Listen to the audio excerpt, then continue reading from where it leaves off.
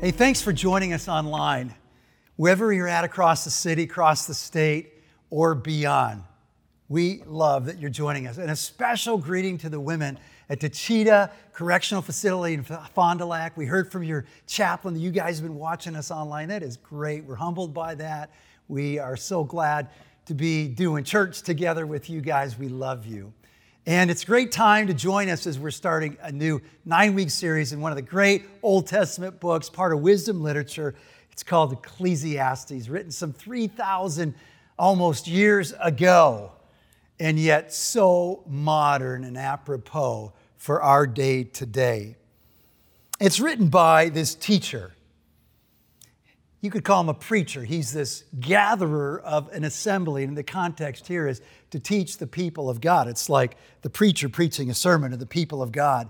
And the preacher begins and ends the book with this repeated phrase making the point that life under the sun, we'll talk about that phrase in a bit, is pointless. It doesn't make any sense. You've been there, right? Here's how it goes. Chapter 1, verse 2, meaningless, says the teacher, utterly meaningless. Everything is meaningless. So in one verse, chapter 1, verse 2, we've already got 4 of the 38 times. It's meaningless. This word speaks of a breath, of a vapor, of a mist, of like a morning fog that's there and then dissipates, of smoke rising mysteriously out of the fire. It's like our breath on a cold fall morning, right? We can see our breath, but it's reminding us not just about the temporary and fleeting nature of life, but also of the paradox, because it looks like it has substance, that smoke over the fire, and you go to grab it,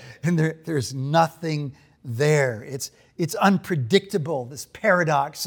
It's meaningless. And we run into it all the time, even more so at a time like this in a pandemic. In a humorous way, Henry, my 3-year-old grandson, and I have run into the meaninglessness of life as we have had our recent fishing jaunts to the local pond. And so Henry loves to fish, and that's one of our favorite pastimes. And so we were out fishing at the pond, and we got a new pack of earthworms from Canada, and they were looking fat and juicy, and Henry loves worms. Hooked up the first hook, we cast it out there, and as soon as that line hit the water, that bobber went down before you could even think about setting the hook. And I went to Henry, because nothing else was happening, and it happened 4 times in a row. We got clean. What that means is that fish, sneaky little fish, he got the worm before we could set the hook. Now, you've got that experience, and then a little later in our fishing, we had one lucky worm. We caught 4 fish in a row on the same worm. This is the absurdity of life. It's meaningless. One time it's great. The next time, you get skunked. We know that. Promoted last year at work. Furloughed. Now we lost our job. We were heading over heels in love. And now where are we going? The divorce court. What is this hatred that I'm feeling and receiving? We see it all the time. Just this last weekend, 6 beautiful children who should be enjoying running through a sprinkler on a hot summer day. Their lives were snuffed out. They were gunned down like Ryota DeMarco Giles, an 8-year-old in Alabama, walking the local mall. Or little Natalia, a 7-year-old playing in the backyard with a lot of other kids on the west side of Chicago in the Austin neighborhood. 3 guys jump out of a car, gunshots start firing, and sweet little Natalia gets shot in the head, and she's gone. Just the other day, my sister called to ask us to pray for a family, a missionary family in Africa whose 15-year-old son died in this, you can't make sense out of it, accident. Peyton, the oldest of 6 kids, was in his room with his adopted African brother. They're horsing around, they're playing. He's got a hammock set up. He's up in the hammock. Chi-Chi goes out of the room and comes back and finds Peyton lying just still. He's not moving on the concrete. He thinks he's playing a joke. He goes to move him. There's no movement. They believe what happened is his hands got caught and twisted in the fabric of his hammock, and he fell out of the hammock and he landed on his chin right on the hard concrete, and it snapped his spinal cord, and he was instantly killed. 15 And we hear the echoes of Solomon. Meaningless, meaningless, vanity of vanities. The conclusion doesn't just come from violence or injustice, tragedy, or even a pandemic. You can have it all and yet feel empty, right? You can have all kinds of friends and be desperately longing for intimacy. You can have achieved all of your life goals, and as the world measures success, you are a rock star, but you are desperately unhappy and you have no clue to why you're unhappy. As Hemingway said, life is a dirty trick, a short trip from nothingness to nothingness. Or as Carrie Livkin wrote, lead singer of Kansas, dust in the wind, right? All we are is dust in the wind. Everything is dust in the wind. So the book begins with these words. Verse 1, the words of the teacher, son of David, king in Jerusalem. Now, there's many takes on who this author is. I believe that it is King Solomon, the one who followed King David, his son. He was king in Jerusalem. He was the wisest of all men. So pursuing wisdom and having great wealth, we know all those things to be true about him. Others think it's a later king within the Davidic line. Others still, later in Israel's history, taking on the Solomon-like persona to teach these wise sayings. Well, when you look at verse 12, we see the reiteration of verse 1. I, the teacher, was king over Israel and Jerusalem. I applied my mind to study and to explore by wisdom all that is done under the heavens. Makes sense because the scripture says he was the wisest man who ever lived. What a heavy burden God has laid on mankind. I've seen all the things that are done under the sun. All of them are meaningless, a chasing after the wind. What is crooked cannot be straightened. What is lacking cannot be counted. I believe this is Solomon writing at the end of his life. In chapter 2, the teacher here starts to talk about all his accomplishments. And let me tell you what, Solomon was an accomplished man. Not only did he build the temple for God, his own palaces, but he built gardens and pools. He had flocks and silver. They said the silver was as common as stone and rubble around Jerusalem. He had singers and entertainers, and he had women. 1 Kings chapter 11 tells us 700 wives and 300 concubines, these very women from these other places who worshiped other gods, who led his heart away from God. And so I believe this is Solomon at the end of his life. The one who said, look, I've kept my heart from no pleasure, and I've had the Bill Gates kind of bank account to pursue it all. I'm going to tell you that this is where you find pleasure and this is where you can't find pleasure. This is how you find meaning and this is where you cannot find meaning. These are the truthful words that'll set the record straight. It's not in your work, your career, chasing pleasure. It's not in trying to get and gain every bit of knowledge. Each of these pursuits will disappoint you. And so he's writing as the convener, the preacher, the teacher of God's people to God's people. Helpful for a skeptic, helpful for an agnostic. If you're an atheist, this is great stuff for you. But primarily the audience is for us, the people of God, who maybe like Solomon made a good start, but we've lost our way. Maybe we've got the wrong expectations for life and what this world holds. And maybe we need to tether our hearts and our minds to the truth of God's word and the offer of his grace. So he wants them to know, and he wants us to know 38 times, that it's meaningless. But what he's talking about, what he's drawing in terms of a context here, life under the sun. That's another repeated phrase, 28 times. 28 times. And it speaks about doing life without God in view. Under the sun refers to thinking and behaving and pursuing life as if God weren't part of the category and our lives at all. It's lowering our gaze so that all we see is the stuff of this earth. We don't see God seated in the heavens, ruling over all things. He's rendered obsolete in our quest for meaning.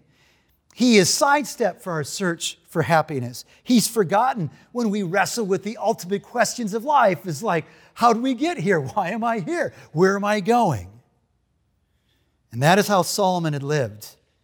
And this is the truth that he's observing. And now he wants to share it. He wants to share it like a parent, warning our kids, be careful. Man, I made these mistakes. You don't have to make. You can learn from me or you can learn the hard way by yourself. But I paid the dumb taxes for you too, so learn from me. I remember the times that we'd go visit Mom, Lori's mom, and Dad. We just are going to be celebrating her homegoing. It was just a few weeks ago that Lori's mom went home to be with Jesus. But when I think about our visits there up in Roseville, Minnesota, we'd have these sweet times together. Mom would just love on us and serve us. And at the very end, there are some traditions, and this is one of them, that she'd pack this great lunch for us because we'd have a long trip back to Illinois. And then she'd have us pose for a family picture on the stoop of the house because that, you got to have the family picture. And then especially if it was winter or getting close to winter or just on the backside of winter, we'd get the black ice warning. Hey, you guys, remember, watch out for the black ice. We'd kind of smile and chuckle. Especially we would get it. We'd get it. That's what Solomon's doing. Like a parent, he's saying, man, watch out. I mean, there's a lot of black ice out there. You think it's nothing. You don't even see it. But man, this pursuit of wealth, this pursuit of pleasure, sex, money, all these different things, hey, watch out. Man, before you know it, your car's going to flip. You're going to go careening out right into a ditch, headlong into a tree. It's going to ruin you. Watch out. And the way he does this, the way he teaches this is like a shepherd using a goad. In chapter 12, verse 11, we read this. The words of the wise are like goads. Their collective sayings like firmly embedded nails given by one shepherd. What he's saying is this book in its teaching is meant to prod us. It's to pierce our side, if you will, to take the stubbornness of our lives like that stubborn ox and move us along in the right direction towards the right path. He wants the truths that he's sharing to be embedded and fixed in our minds like a nail driven into a board so that we go in the right direction. And he's telling us that, by the way, these are my words. These are given me by the one shepherd. Many of your translations will have that shepherd word capitalized, rightfully understanding this allusion to one of the titles for God in the Old Testament. Remember Psalm 23, Solomon's dad opens the psalm with these words, the Lord is my shepherd. Ezekiel 34, Ezekiel speaking on God's behalf tells us that God says, you had shepherds, they've abandoned their job. I am your shepherd, Israel. He says, these words that I'm telling you aren't just from my experience. These words come from God. They're his words. All of them true. Listen. And where is he pointing us to? To a relationship with this Creator God, to fear him. Now, this answer is found throughout the book, but it comes loud and clear at the end. 5 times we'll see it. But here it is at the end of the book. Chapter 12, verse 13 and 14. Now all has been heard. Here is the conclusion of the matter. Fear God and keep his commandments. For this is the duty of all mankind. For God will bring every deed into judgment, including every hidden thing, whether it is good or evil. And so what he's going to be doing, you guys, through this book, and it's going to be oft depressing. And it's going to be very much like, didn't we talk about this already? Because it's not a straight line kind of argument line of thinking. It's like this circular staircase where he keeps coming back to things like work and wisdom and wealth and pleasure and all these different things. What he's doing is he's trying to deconstruct the false hopes that we have in the things that promise meaning, significance, happiness, but they can't deliver. And so what he's going to do when at 5 different times in the book, there's this shaft of light in the midst of this dark, depressing poetry sometimes. He's going to lift our gaze to see above the sun, to see the God who desires a relationship with us. And so what he's doing is he's saying, you guys, I'm prodding you in the right direction, But I know this, the force and the siren call is strong. The temptation, the lure, the current of this all is going to suck you in. And so I'm just going to keep coming back to it, because I don't want you to suffer the same sorrow and misery that I did. It all reminds me of the sad story that came out of Fort Worth, Texas, a number of years ago. Tony Maldonado was the first officer on the scene. He reported to the Fort Worth Star that when he jumped into the city fountain, the suction was so strong that it literally, he said, sucked my socks right off my feet. Lauren was age 8. She slipped into the large fountain. It was not her intent. Her friend Wantrice, 11, tried to save her. Her older brother, Christopher, 13, tried to save them both. And finally, Myron Duke, age 35, Lauren and Christopher's dad jumped in to save the three. Witnesses say they saw him come up and down 3 or 4 times. And then he was gone. They went there to play because the pool in their hotel was closed. This is the stuff of life under the sun that echoes the refrain of Solomon's meaningless. It's all utterly meaningless. It reminds us of the lyrics, wait for it, in the brilliant Broadway musical Hamilton, when Miranda wrote, "Death doesn't discriminate between sinners and saints." Because Myron Duke and those 3 kids were in Fort Worth, Dallas for one purpose. They were going to a Sunday school convention. They're going to learn about God and about the Bible. And those strong pumps remind us of the dangers of being sucked under by the alluring forces of this world. We're the ones that need to hear this. I know you want to send this link to somebody, but we need to hear this, starting with me. Our behavior betrays our beliefs. We act often like this world is all that there is. We think that this is heaven and expect heaven's best today. We're confused when our faith in a sovereign God, sovereignly in control over all things, collides with the absurdities of life, like Peyton hitting his chin on the concrete floor in his 15th year of his promising life. We need to know how not to live. And that's the unique contribution that this book makes, like no other book in the Bible. This is how not to live. Solomon's saying, I'm the poster child for how not to live.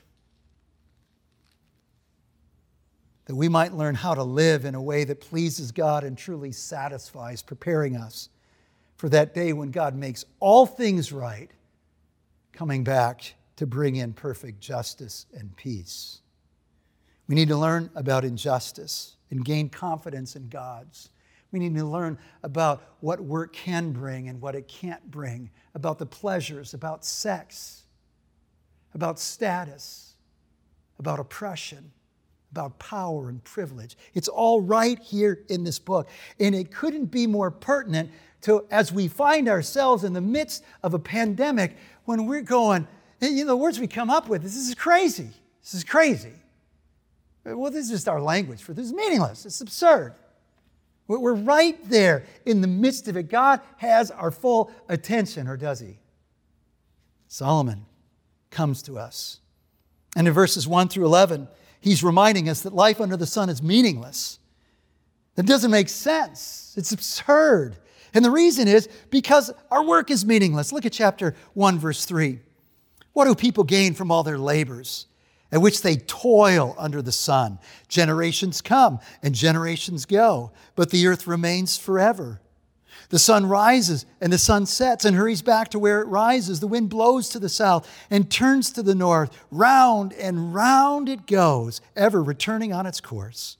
All streams flow into the sea, yet the sea is never full. To the place the streams come from, there they return again. Work is meaningless. Leonard Woolf, at age 88, this brilliant intellectual over in Britain, the founder of the Bloomsbury Group, this group of intellectual writers and philosophers and artists. He said this about his life and specifically of his work. This is the husband of Virginia Woolf. "I see clearly that I've achieved practically nothing. The world today and the history of the human anthill during the past 57 years would be exactly the same as if I had played ping pong instead of sitting on committees and writing books and memorandas. I have therefore to make a rather ignominious confession that I must have in a long life ground through 150,000 to 200,000 hours of perfectly useless work." Wow. He says that, Solomon does, not only because work is hard, but our hard work ultimately doesn't change anything. Nothing changes. The sun still rises and it sets. The wind still goes around its circuit. The process of hydration continues from evaporation to the rain, to the flow into the sea, and back again. It's meaningless. And time will eventually erase everything we do and all that we accomplish. No one's going to know, even though the mountains will still be there. In verses 8 through 11, he says, this meaninglessness leads to weariness. Look at verse 8. "All things are wearisome, more than one can say. The eye, our eye, never has enough of seeing, nor the ear its fill of hearing." We're never satisfied with what we see, what we hear. "What has been will be again. What has been done will be done again. There is nothing new under the sun. Is there anything of which one can say, 'Look, this is something new'? It was here already long ago. It was here before our time. No one remembers the former generations, and even those yet to come will not be remembered by those who follow them." And so here we are, living life in this twisted, crooked world that's been cursed, not just by God, it's been cursed by our own rebellion against God. And so it's thorns and thistles, it's the sweat of our brow, Genesis 3, and it's dust to dust we return. And as hard as we work, there's no satisfaction. Francois Mauriac, the winner of the 1952 Nobel Peace Prize, said this: "You cannot imagine such a torture as this." Here's Mauriac's torture. "To have had nothing out of life." I mean, why would a guy who's won the Nobel Peace Prize say that he has had nothing out of life? But that's the absurdity of life, to win the Nobel Peace Prize and feel like you've got nothing out of life, and to await nothing but death, and to feel that there may be nothing beyond this world, that no explanation exists, that the word of the enigma will never be given, the puzzle will never be solved. Solomon's weariness is Mauriac's torture. And the coup de grace here in verse 11 is, the weariness comes from the simple fact that we won't even be remembered for all of our pursuits and all of our hard works and all of our good deeds. We're not even going to be remembered. So let me drive it home. You have 8 great-grandparents. Give me one of their names. That's good. You got one of them. Yeah, you've been on that Ancestry.com. I know you have. All right, what did they do? Where did they live? Who did they marry? What do you know about the things of their life? And in short order, we're going to be the great-grandparent, resting under some oak tree that maybe somebody chases down one day, knowing very, very little, if anything, about us. Life under the sun is meaningless, it leads to weariness, and it ultimately brings great grief and sorrow, verses 12 through 18. And he ends that section, much of which we've read. We'll just pick it up in 16. "I said to myself, look, I've increased in wisdom more than anyone who's ruled over Jerusalem before me. I've experienced much of wisdom and knowledge. Then I applied myself to understanding of wisdom and also of madness and folly, but I learned that this too is chasing after the wind. It's elusive. You can't get it." And so he says this in conclusion, chapter 1, verse 18, "For with much wisdom comes much sorrow. The more knowledge, the more grief." Nothing changes. Nothing satisfies. Nothing soothes the sorrows of life. Life under the sun is meaningless. It wears us out, and it brings great sorrow. Maybe that's where you're at right now, or maybe you're full of promise. Some today have lived under the sun. You've done the Solomon quest, right? And you're going, amen, Solomon, you preach it. Preacher, you preach it. Tell the folk. Warn them. Tell them about the black eyes. Others of us are going, well, I'm not so sure. Yeah, I've heard the warning. But I kind of, you know what? I want to know for myself because it sure looks good. It sounds good. I think I'm going to chase it. The career, the money, the academics, the leisure, the pleasure, the sex, whatever. Solomon says, remember your Creator in the days of your youth. Don't forget God. And then some of us right now, we're not just in the midst of thinking about pursuing it, we're right in the middle of it, and we've come to that shocking realization that is captured by Keith Richards and Mick Jagger's lyric, I tried and I try, but I can't get no satisfaction. Believe Solomon's diagnosis. He's had the disease. He knows the cure. Take his medicine. Fear God. Come to know Him. Surrender your life to Him. Take Him at His word. Follow Him. Trust Him. And in that, find contentment and joy and peace in this twisted, broken world we call home. And then the hope of a better day when the Prince of Peace comes to make all things right. Let's pray. Lord Jesus, we realize that you are our only hope for that relationship with God. You are the one who jumped into this meaningless, vaporous existence called the earth. In real time in history, you experienced weariness as you took on our flesh and even more so our sin. And you are called the man of sorrows, acquainted with grief, so that even in this world, we could know joy and contentment and peace. And so we pray that you'd use your word like that goad to steer us away from the cliffs that we're heading over. We pray that your love would call back those who've fallen deep away from you like Solomon, and that you'd help them understand that there isn't anything they've done, there isn't anything they could do that would separate them from your love. Your arms are open. Receive them by your grace. May they experience your freeing forgiveness. And then for those who are deeply lost in the midst of the pursuit, Lord, I pray that they'd bump up to that brick wall this week to realize that this ain't working. They turn to you, the lover and maker of their souls. We pray this for your glory and for the good of a watching world. In Jesus' name, amen.